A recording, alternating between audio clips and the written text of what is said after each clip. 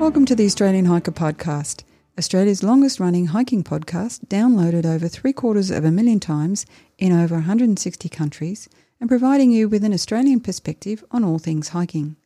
We're your hosts, Tim and Jules Savage, coming to you from Ngunnawal and Ngambri country. This is episode 255 of the Australian Hiker Podcast. In this episode, we're going to be discussing waterproofing your pack. We hope you enjoy. Before we get into today's episode, if you'd like to help support Australian Hiker and this podcast, there are a couple of ways that you can help us out. Firstly, by subscribing on your podcast host of choice so that each episode is available as soon as it's published. And if you have the opportunity, leave us a 5-star review. Another way to support us is go to the Australian Hiker website at www.australianhiker.com.au and click on the supporters page and buy us a coffee. You can do a one-off donation or become a monthly supporter. All donations are greatly appreciated and help us to continue producing this podcast and blog. Now let's get on to today's episode.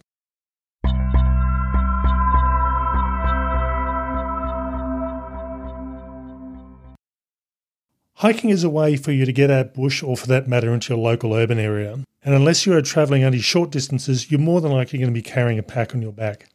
Now, your pack will pretty much carry all the pieces of equipment that you need for whatever adventure you have.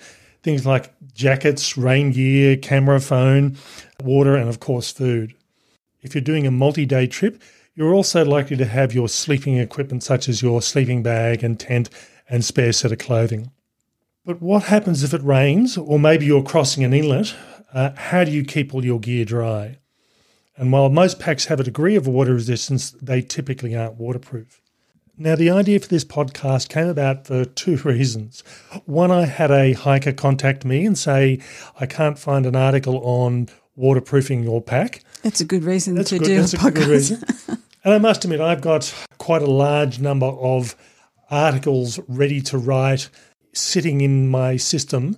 And I did, after much searching, find something that was close and thought, I just hadn't really thought about it. And in all honesty, I don't tend to put a lot of conscious thought into waterproofing my pack. It's just something that I do and I've done for a number of years in a particular way and just don't seem to think about it and don't seem to think that people need to know about it.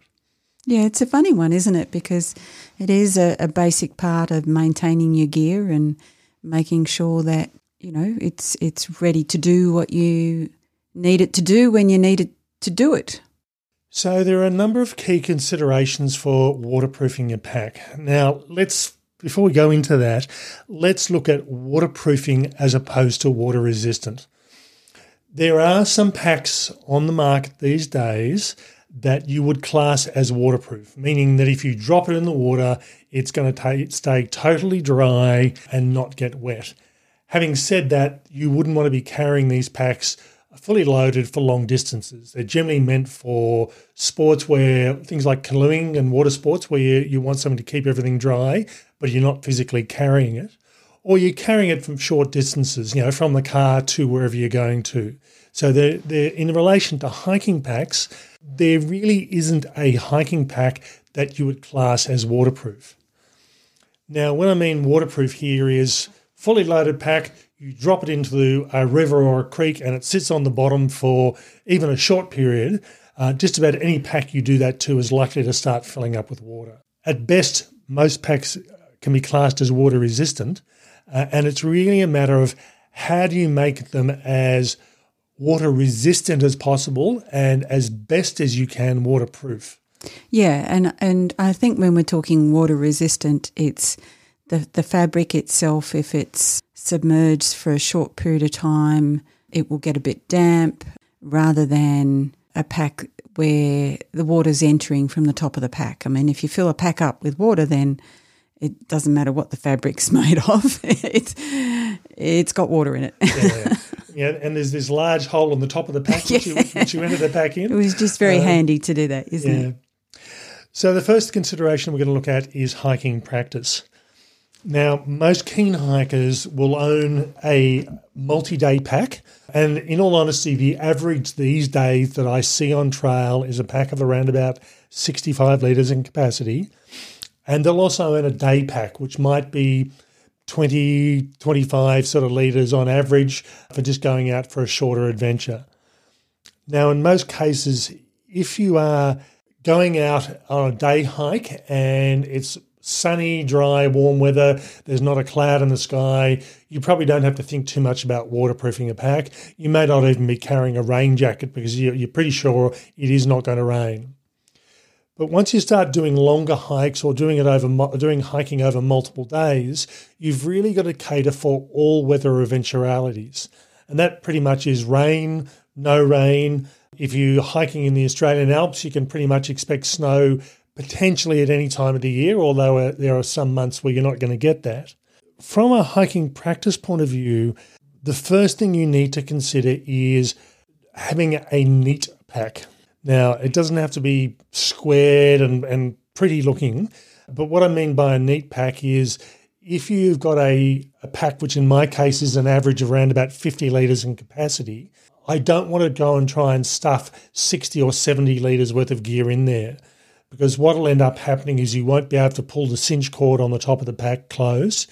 You're unlikely to be able to pull the top flap or the pack brain closed over the top, and that way you're likely to end up with gaps, which if it is raining or you do happen to drop it into a creek, you've got this gap that the water is going to go through and enter.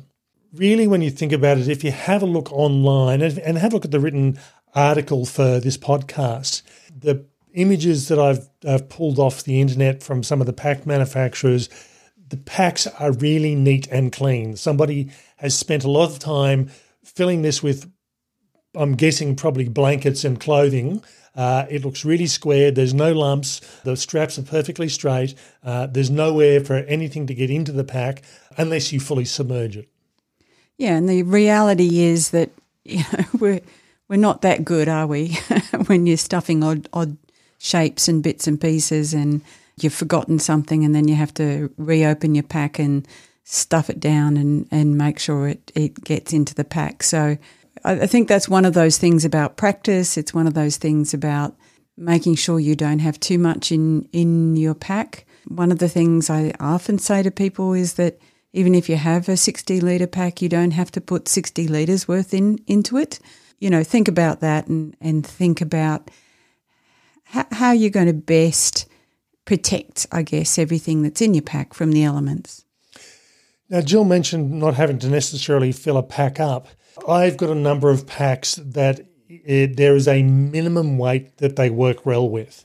So just because of the style of the backing, a trampoline-style backing, they don't tend to perform really well with very, very lightweight. If I'm carrying less than, if I'm carrying a 50 or 60 litre pack with 5 or 6 kilos in it, which is not very much, I just find that the pack tends to float. It's not as comfortable as it could be.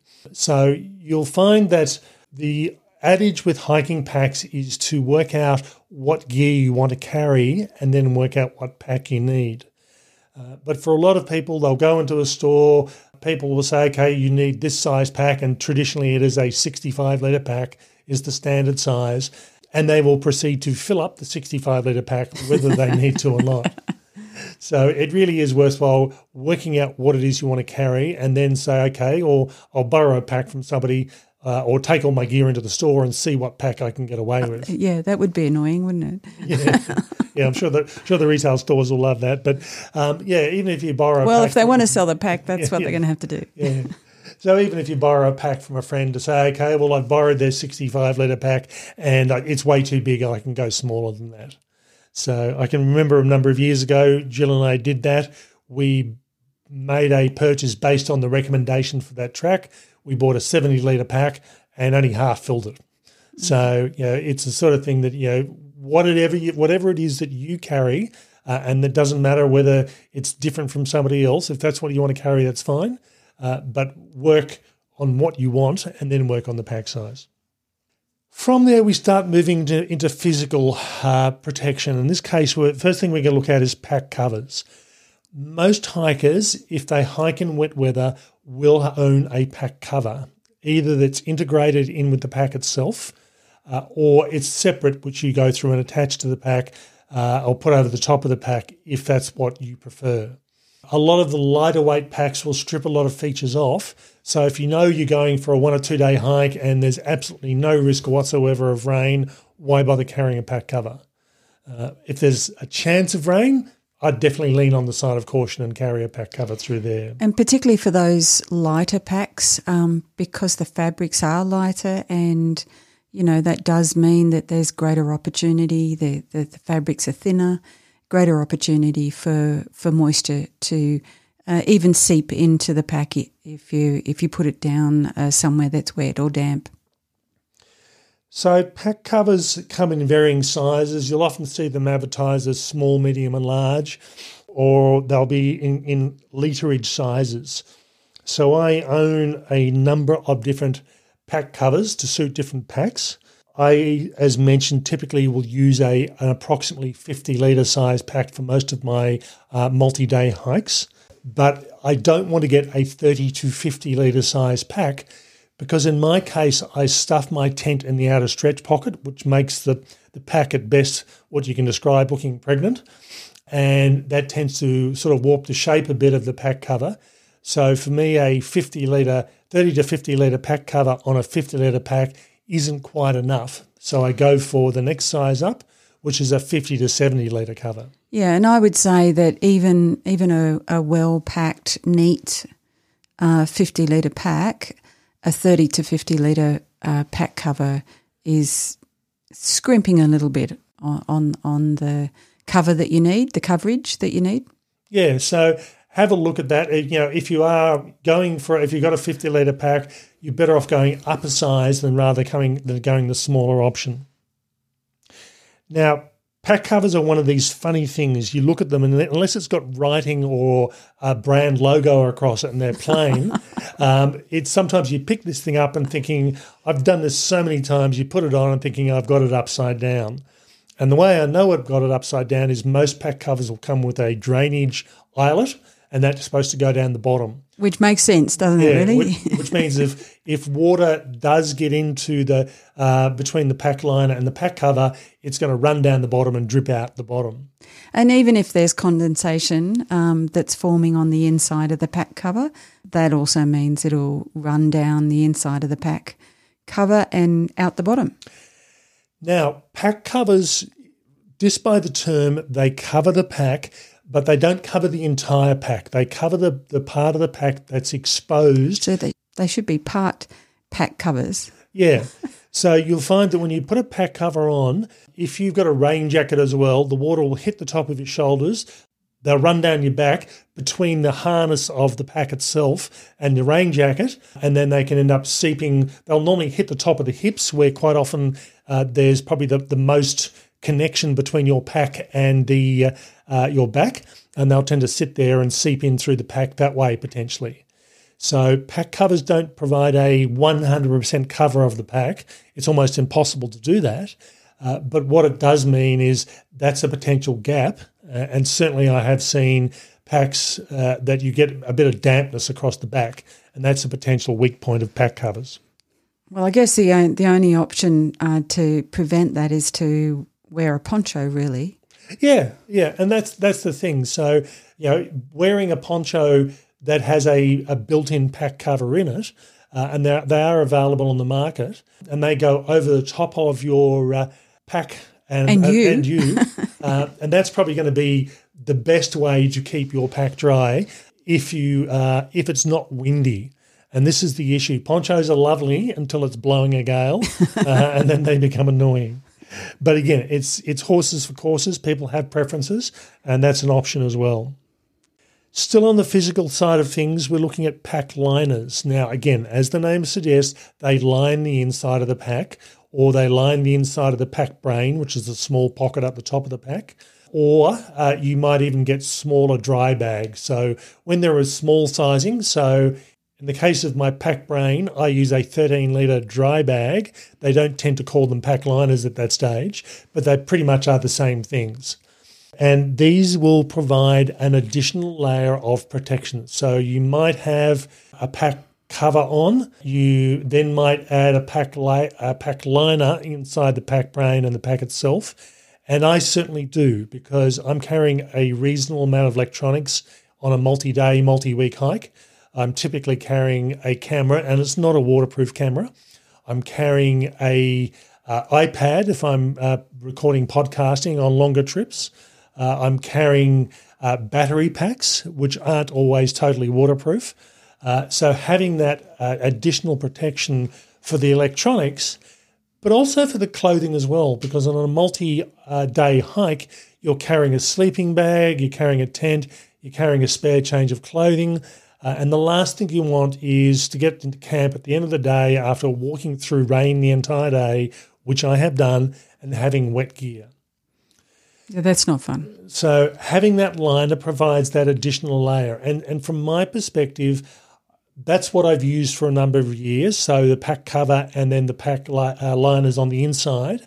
And even when I did the Bibbulmun track in 2018, where I had the first day in particular of torrential rain and 100-kilometre-hour winds, and it was actually 100-kilometre-hour winds. I didn't think you were going to move off that start point, let me tell you. I saw the videos and thinking, oh no, he's not going anywhere. So yeah, and again, I have never had wet gear or wet equipment because of the system that I use. And in that circumstance, you knew it was going to be wet, but if you're doing multi-day hikes and definitely multi-week hikes, the weather changes. So even if the forecast looks good, the forecast can change.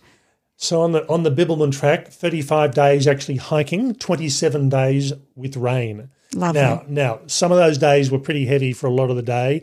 Others were for 10 minutes and that was it, gone. But yeah, I was certainly glad I had all that gear protected. Now, when is a pack liner not a pack liner? When you turn it into a pack cover. So if I'm doing walks such as the Great Ocean Walk in Victoria or other similar walks where I expect to have a number of inlet crossings and I'm not positive about how deep the water is likely to be, in addition to having liners inside my pack, I will also carry, in my case, a 90-litre dry bag or a 90-litre pack liner, which I put my pack inside and then roll the top over up and close it. Now, if that's the case, if it's safe enough to cross and it's it's deep enough that I can get across without going underwater, basically, I will have my pack sitting on my shoulders or carrying it above my head inside the bag and crossing over. Now, in that instance, it is really rare I ever do that.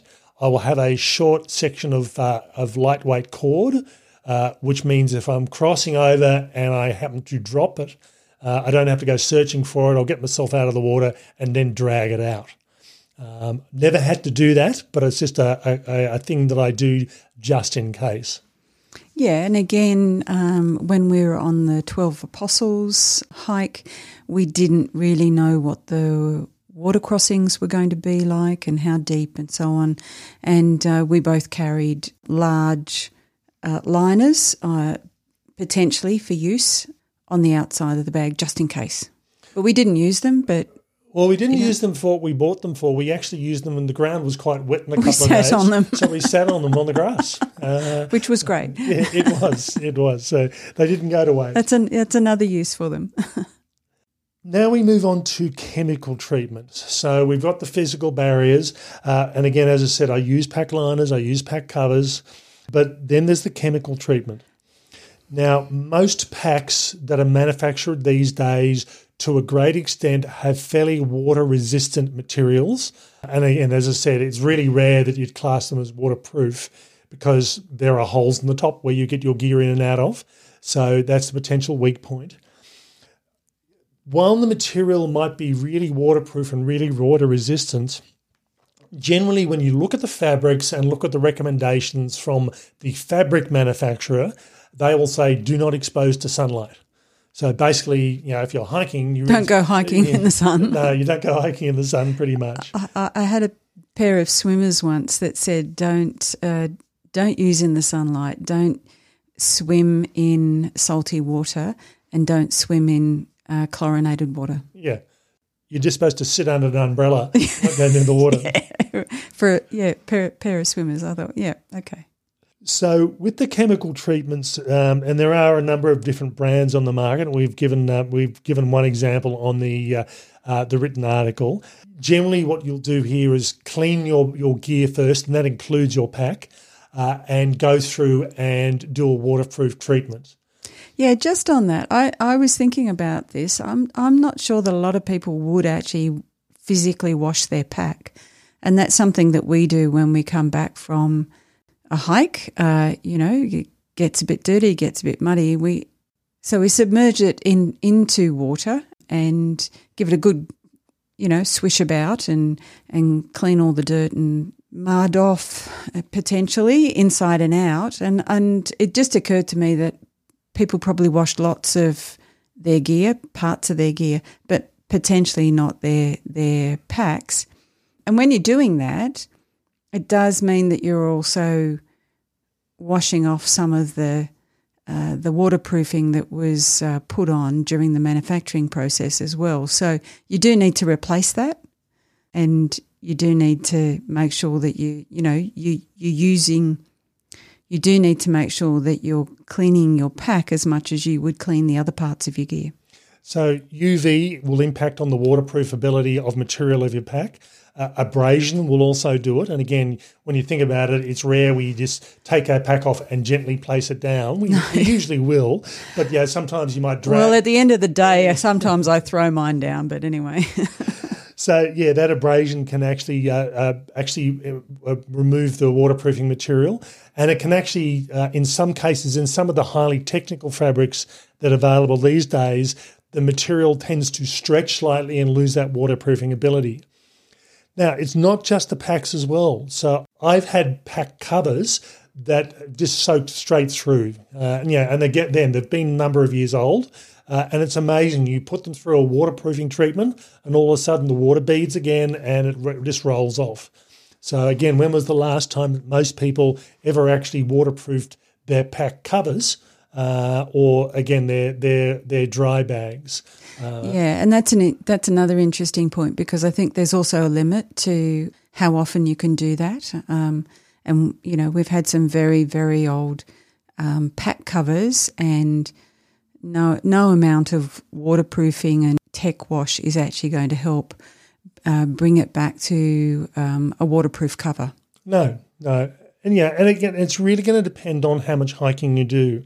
In my case, I am carrying a pack for approximately 2,000 plus kilometres a year.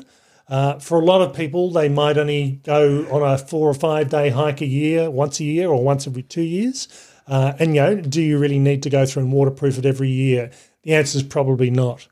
But certainly in our case, I do waterproof my clothing that I'm wearing before, things like rain gear before I go on a long distance hike. And at least once a year, I'll also do the pack as well. Simply because, again, the UV and the use in the environment is what's going to limit the life of the material.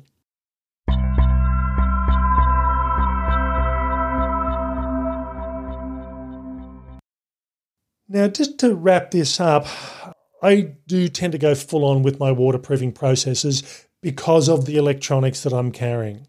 And again, I'm not the average hiker in that respect. And a lot of people might not go hiking in heavy rain, might not go hiking that often, and might get away with just a pack cover quite happily. Well, I go full on as well because I don't like having wet things. So if you are a heavy electronics user or you're hiking in quite moist conditions, so a good example here, Tasmania has a lot of rain days. And I think on the Great Ocean Walk that we did in 2022, the average rainfall for that part of Victoria was 270 days a year. So expect to get rained on. So as a result, come prepared for the rain and make sure everything's waterproof. So best case situation, you might end up getting some damp gear if you don't waterproof well enough. Worst case, if the conditions are extremely cold and potentially hypothermic, that can be a big risk to your health. So again, it's worthwhile considering the style of hiking, the conditions you're going into, what degree of waterproofing you're going to go through and do. And as I said, keep in mind that equipment has a limited life, and for the average hiker, that can be many years. But go through and do an annual gear check, make sure everything's okay, and certainly do a check just before you go on a big adventure to make sure it's performing the way that it should. For the sake of a small amount of money for a chemical treatment, potentially a new pack cover or pack liner, or very rarely a new pack, it's the enjoyment of the hike. It's going to be the thing you're looking for. Okay, that's all for this week's episode. We hope you've enjoyed. Bye for now. And bye from me.